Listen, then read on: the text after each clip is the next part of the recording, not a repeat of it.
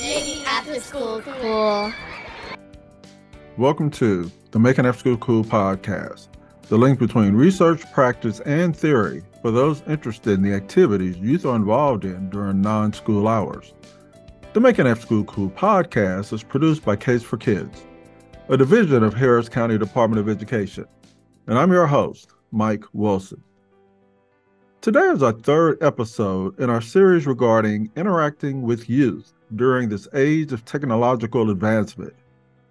This episode focuses on guiding youth to be responsible when using their cell phones and other forms of social media. In our present society, youth using cell phones is a common occurrence. According to a published research report conducted by Dr. Ling and Dr. Haddon entitled Children, Youth, and the Mobile Phone, published in the International Handbook of Children, initially, many parents first purchased mobile phones for their kids for safety reasons. However, as kids age, their use of mobile phones often create unexpected issues concerning child-parent relations and peer relations, diversity among youth, as well as other social consequences because of young people's mobile phone practices. To help parents understand the constructive resource a cell phone could be, as well as assisting youth to build positive digital consciousness, is my guest, Richard Gary, of the Institute for Responsible Online and Cell Phone Communication, also known as IROC-2. IROC-2 promotes responsible use of technology and preventing digital abuse. The Institute does not solely focus on existing trends such as sexting and cyberbullying, but rather communicates a necessary digital consciousness that serves as the foundation for a uniform or proactive solution to any digital issue. IROC-2 desires to construct a global digital community free of negative and sometimes irreversible consequences resulting from poor digital judgment. So, Richard, thank you so much for joining me today on the Making After School Cool podcast. As stated earlier, I'm really impressed with some of the things that you're doing, the work that you're doing. I think it's timely. You're providing some information that not only enhance youth knowledge of some of the technology that they're using, but is also a resource for adults. So I really appreciate some of the things you're doing, and thank you so much for joining me today. Yeah, thanks for having me. It's a privilege to do it. So I'm grateful for the time. My first question is, tell me what motivated the creation of the Institute for Responsible Online Cell Phone Communication, also known as IROC-2, which I like that acronym, as well as when was this initiative started and what are some of the services you offer? Sure. So basically, I was a digital marketer for years. I don't want to age myself, but I've been in tech since the mid to late 90s. And in 2009, I had my own marketing consulting firm, and there was a school, and anybody who knows me knows this story, but there was a school in South Jersey, not that far from where I was living, and they had asked me to come in and do a health and wellness fair talk for their parents about sexting. Again, this is 2009. I had no idea what they were talking about. And my curiosity was, one, is this a prank call? Because it was just out of the blue. And two, I was like, how in the world did you even find me? Because while I was local, we were an interactive marketing firm, and they wanted somebody to come in and talk about internet safety for kids. And so we kind of, after some conversation, realized that it was probably the algorithm at the time, and they did a search for internet safety in kids, and we had a child safety client, and we were an internet marketing company. And so regardless, it was all I guess, meant to be, because I said, listen, I've never heard that term before, but I have been in technology for quite a while. So I'd be happy to come in and talk about how you can use technology for positive things. Like we were using it for branding and for marketing and helping our clients get their name out. So how you could do that personally. And I said, but I'm not going to come in and talk about a word that I don't know anything about in full transparency, because that wouldn't be fair to you or your audience. But I also said, there's probably other things that I'm not even aware of out there. And so rather than come in and talk about one word, why don't I come in and talk about how you can just proactively use technology responsibly? And so we agreed. And when I left the school and I saw how little people truly understood about technology and how it worked, I was terrified. So I went home and I started doing research. Okay, what is sexting? And what are these other words I'm hearing? And I was finding a lot of great information. So I don't want it to seem like I'm putting anybody down. There was a lot of tons of great information, but to me, it was all reactionary. I was like, so what we're basically doing, it seems, is we're handing out all this incredibly powerful technology, and then we're waiting for people to get in trouble. And then we're putting a label like sexting on it. And then we're having a workshop about it. But I'm like, that's almost like giving everybody a book of matches and not teaching them fire safety and then waiting for the house to burn down and then having the fire safety workshop, after so many people got hurt. So after, I don't know, maybe a week or so of research and looking into what was out there preventatively, I found that there was something lacking. And I saw things like sexting and sextortion and other things as effects. But I was like, we got to really focus on cause. And the cause is the decision making with that tool. And so after a really serious conversation and consideration with my family, and especially my wife, my kids were babies at this time, I decided I was going to change my life. And so I resigned my clients, stopped the corporate world, stopped the corporate thing, and I started this nonprofit. And here we are starting our 14th year of work. It's interesting because I think technology sort of changed the way we do things, and you and I talked a little bit earlier, and I was mentioning how Zoom, COVID changed things. And since then, it's actually changed the way I conduct interviews. It's broadened my scope of the people I can contact. And I think with kids who've grown up in this world, some of the things that, they do, but unfortunately, some of the things they could come in contact with, if the adults don't have any knowledge on how to do things, then there's no way the kids will have knowledge on, how to interact with certain things that may just pop up. So as stated earlier, the work that you're doing is definitely appreciated. Speaking of doing presentations, what's your target audience and what have you found has been the best way to reach this particular group? Yep. So when we first started, 14 years ago, our primary audiences were middle schoolers and high schoolers, and we did parent programs. We've always had an elementary program as well. Usually it's grades 3 through 5. More recently, we've had some requests for younger, kind of the point where you were just talking about, kids at a younger age are just getting more powerful technology, and because it does serve a purpose, right? Especially with COVID. Technology eliminated space and time, and a lot of kids were going to school over technology. So back in the day, it was really largely middle schools, high schools, parents. Since COVID, we've had an exponentially huge increase in requests for our elementary program. Screen time, tech time went up. Social, emotionally, a lot of things went backwards because of COVID. And so our primary target is basically third grade and up. And that will vary based on a district. Sometimes we'll go in and we'll work with an entire district from grade 3 all the way up. And then we'll also do parent programs. But basically, our target is anyone in grade 3 and up. I know youth live in a very technology-dependent world, and social media in conjunction with their cell phones is a major part of their everyday life. Unfortunately, there exist negative aspects concerning the form of communication. What should parents, school staff, after-school practitioners, and even peers be on the lookout to keep their friends and the kids in their lives safe?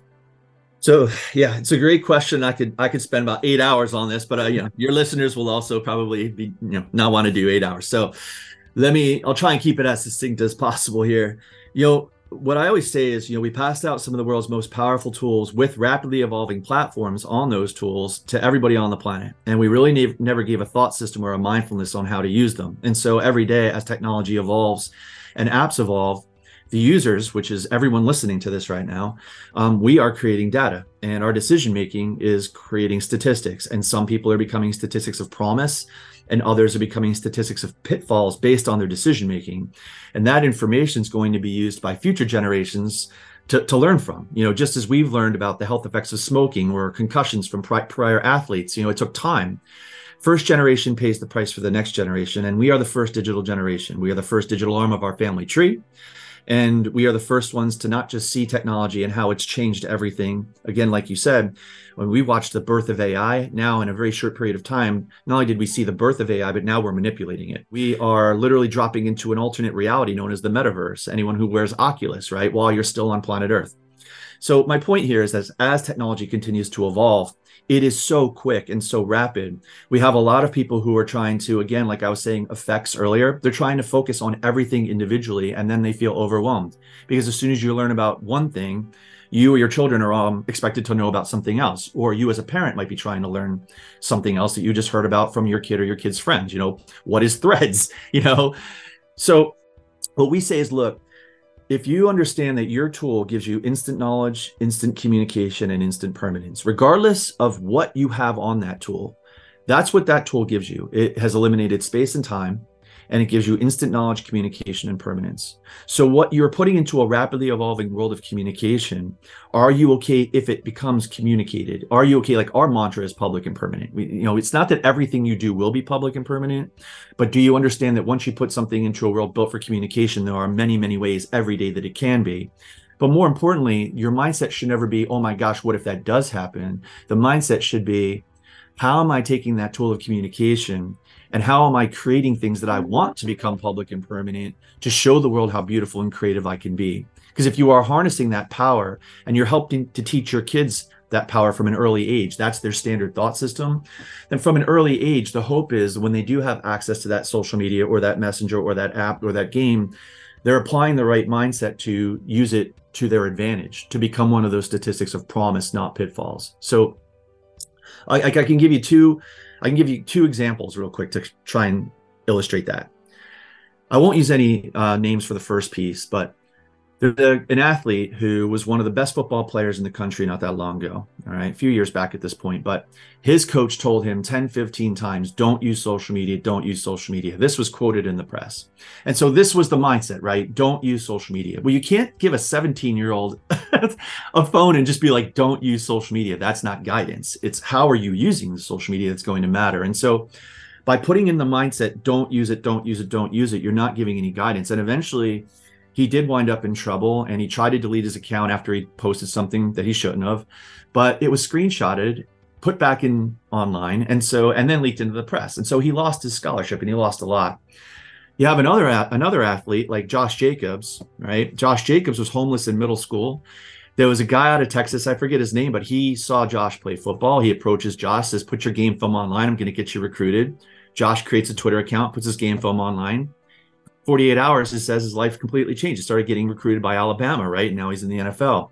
So there's like two completely opposite directions, right? One coach saying don't use it, another coach saying no, use it, but make it work for you.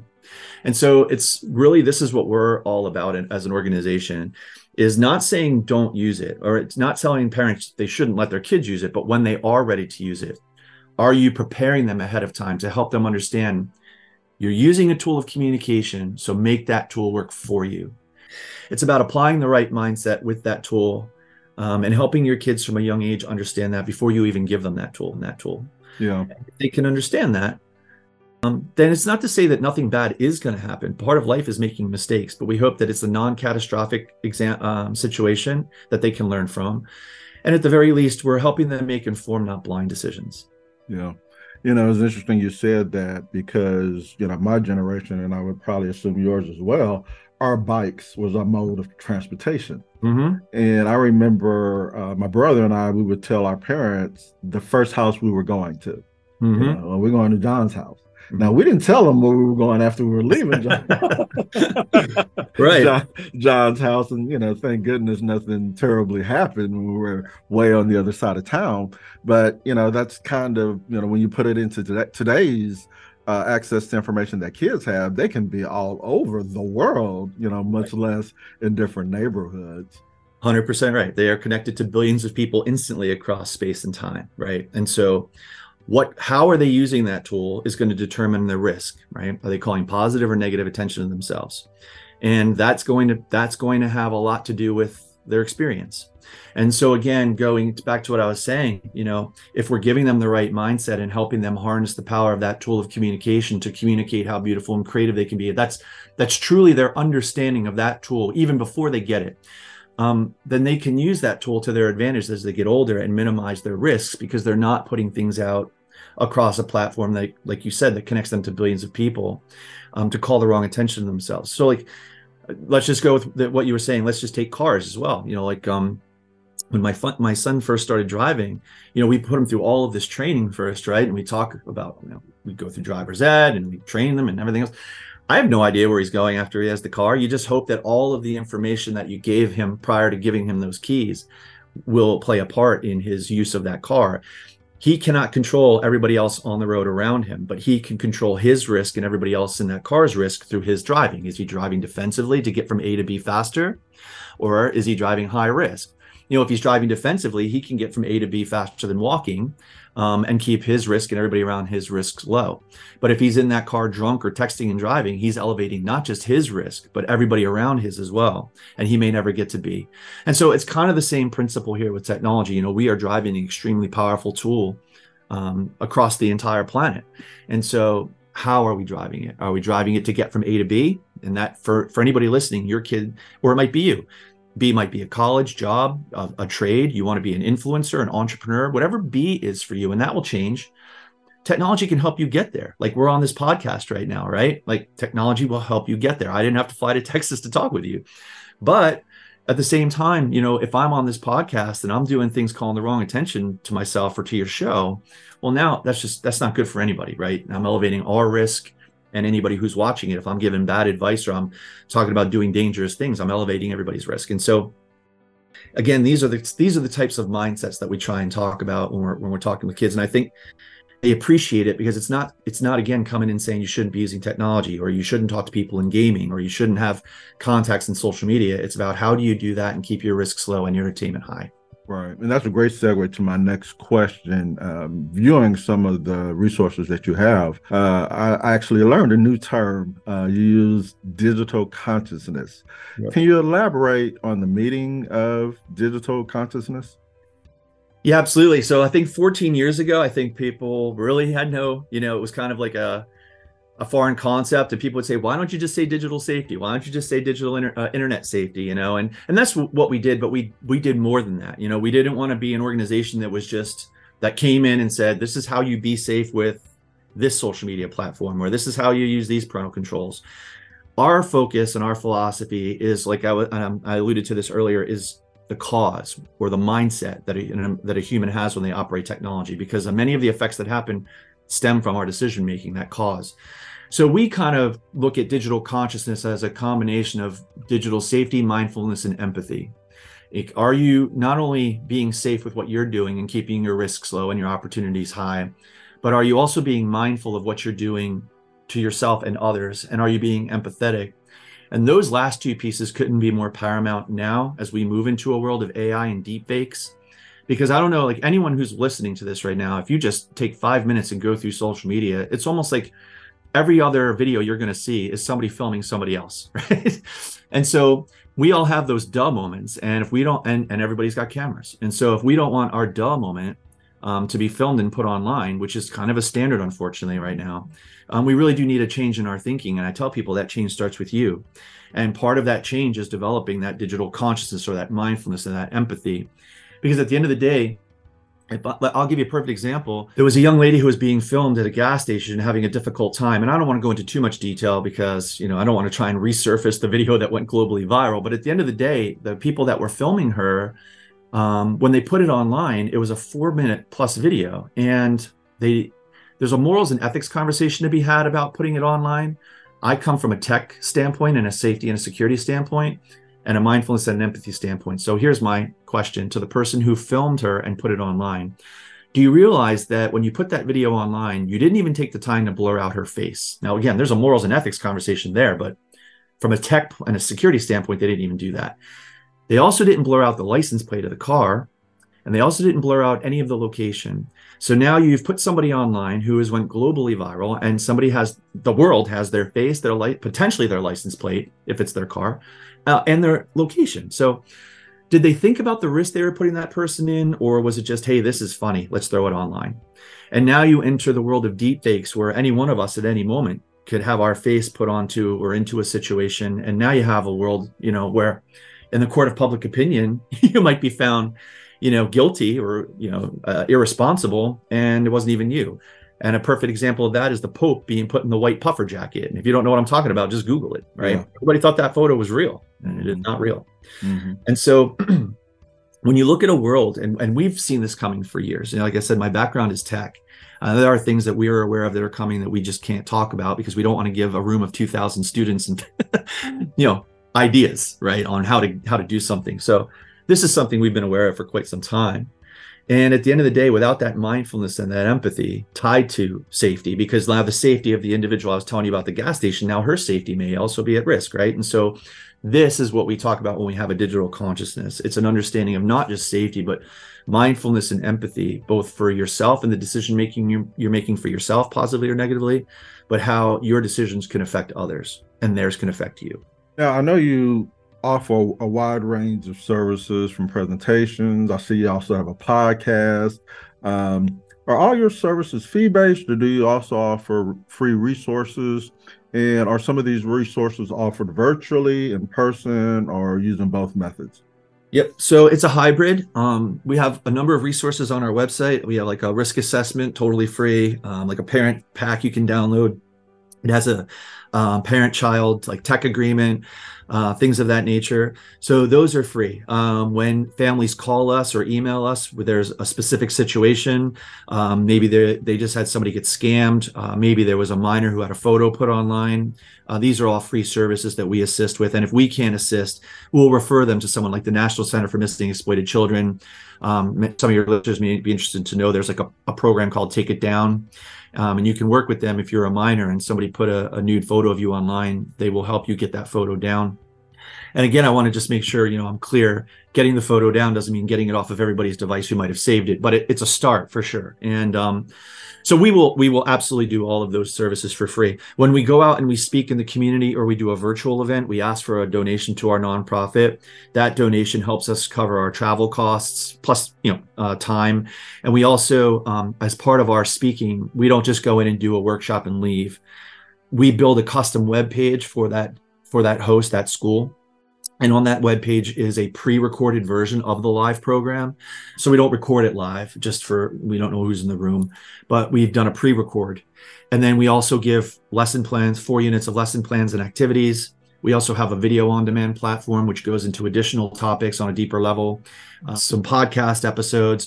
And there's a lot of information on that page. So we give that to the district for 3 months, unlimited access, and they can share that. We encourage them to share that with everybody.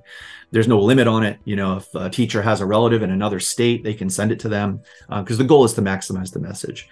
But yes, so when we do a virtual or a live program, we ask for an honorarium to cover the travel costs, as well as the hosting costs, the serving costs for building that page, and then obviously our time. Because as a nonprofit, without a donation, we wouldn't be around for 14 years. Yeah. Yeah.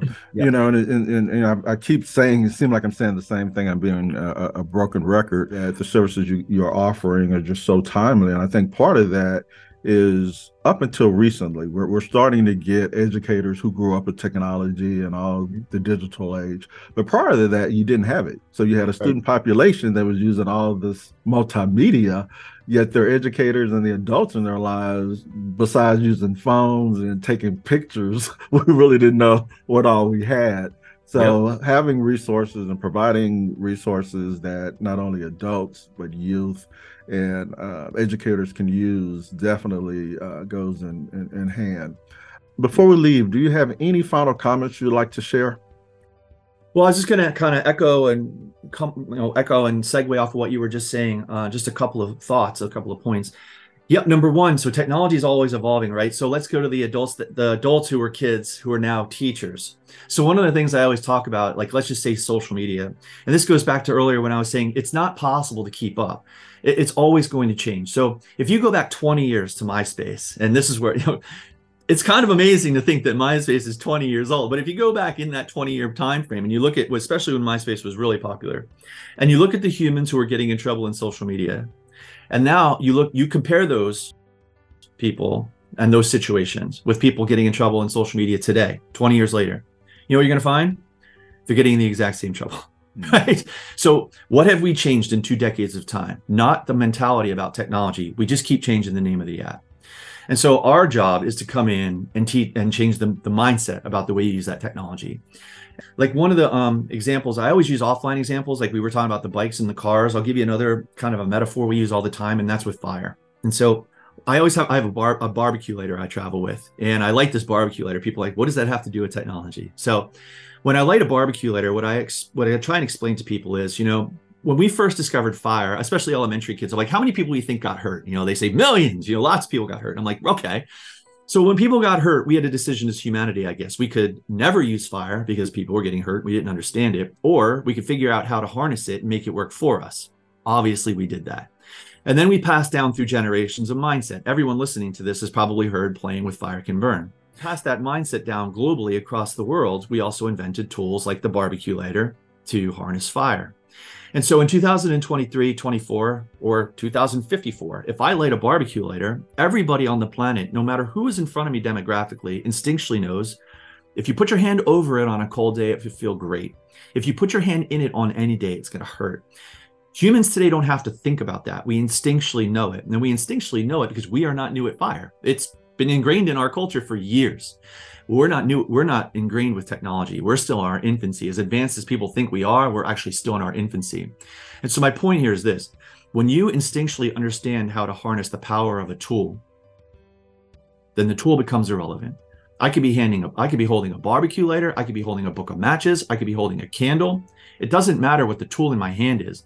As soon as I turn it on and the fire comes out of it, everyone in the room instinctually understands how to use it responsibly and how to be empathetic and not hurt others with it, right? Same like when you go to a restaurant, there's a candle on the table. We're not worried that the restaurant's going to burn down because everybody instinctually understands how to use that candle, right? Well, it's kind of the same principle with technology, or what we call the 21st century flame. Tools and apps are irrelevant because tools and apps will always change. But the mindset you apply to the power of that tool, and you help teach your kids, which is what we do, the mindset you apply to the power of that tool is what's going to matter.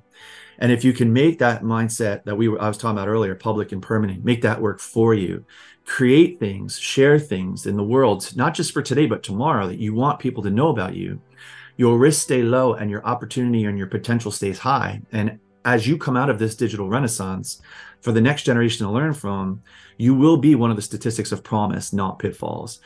And the last thing I'll say for any parents out there who are trying to help their kids who are impulsive because their brain has to be 25 to 27 years old to think long term, yet we've given them tools where in a moment they could do something that will stay with them forever.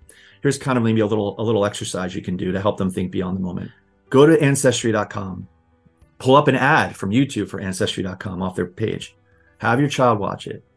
And when they're done watching it, ask them this question: what do you want the next generation of our family to know about you when they go to that far more powerful site, or they use AI to scrub the web to do a project called the Family Tree? And try and help them understand truly the true power and nature of the tools they possess. And that for the same reason we today as a culture want to know where we come from. And we would get excited if we found like a black and white photo or a document. Future generations will crave that knowledge about us, their very first digital forefathers. So the question we have to ask ourselves is, what are you leaving behind for them to discover? And that is an activity that I think sometimes helps our children think beyond the moment. Some people say to me, well, what would your mom or your grandmom do if they were over your shoulder? I'm like, well, a lot of the kids I work with don't have a mom or a grandmom. But if you can help them think about their future and their family and help them understand the potential long-lasting ripple effect of what they're doing today might have, then again, it's just another way to try and motivate them to want to use that power, not just responsibly or safely, but again, to be incredible and to only be limited by their own creativity. And I think if there's anything that comes out of our program, kids appreciate that message. Yeah. Well, Richard, thank you so much for being my guest today, for sharing your knowledge, for doing the work that you do. I'll probably reach out to you again in the future because, number one, I'm definitely promote the work that you're doing, but I also think it's something that people need to keep on the forefront. Those that are interacting with kids, that come in contact with young people, like you said, unfortunately for them, they don't know necessarily some of the things that they're doing or posting is going to stay. And you just have to be on the outlook for it so that we can kind of keep them sort of on the right track and use it responsibly. Yeah, absolutely. I mean, it's that, if I could say, anything in closing, it's, not everything will always be public and permanent, but you never know once it's out there, who might save it, who might share it. And if you're putting things out there that are going to make you look incredible, then this is not something you need to worry about. But, you can Google there's no shortage of examples over the course of years. And for parents listening, if you find an article, whether it's a positive or negative story, send it to your kids. I just sent mine the other day, a DM about an individual who she just won a $10,000 lawsuit because her teacher shared nude photos of her, and she swears that she never sent it to anyone except for her boyfriend through an encrypted messenger. And yet somehow those photos still wound up online and shared by a teacher in a school. And that's just one in millions of examples, so whether it's a negative or a positive story, I always encourage you to send them to your kids. Maybe my kids don't always want me in their face, see, but if I send it through their messenger, through their Snap or whatever it is they're using, they might take the time to read it or watch it on their own time and learn while I'm not standing there, with my head over their shoulder. And so if I can leave you with a tip, it would be that. Making after school cool. As always, I want to thank our listeners for joining us for this episode where our topic focused on resources available for adults and kids to help youth make responsible decisions regarding their digital use. Please join us for future broadcasts as we continue to explore topics relevant to the out-of-school time field.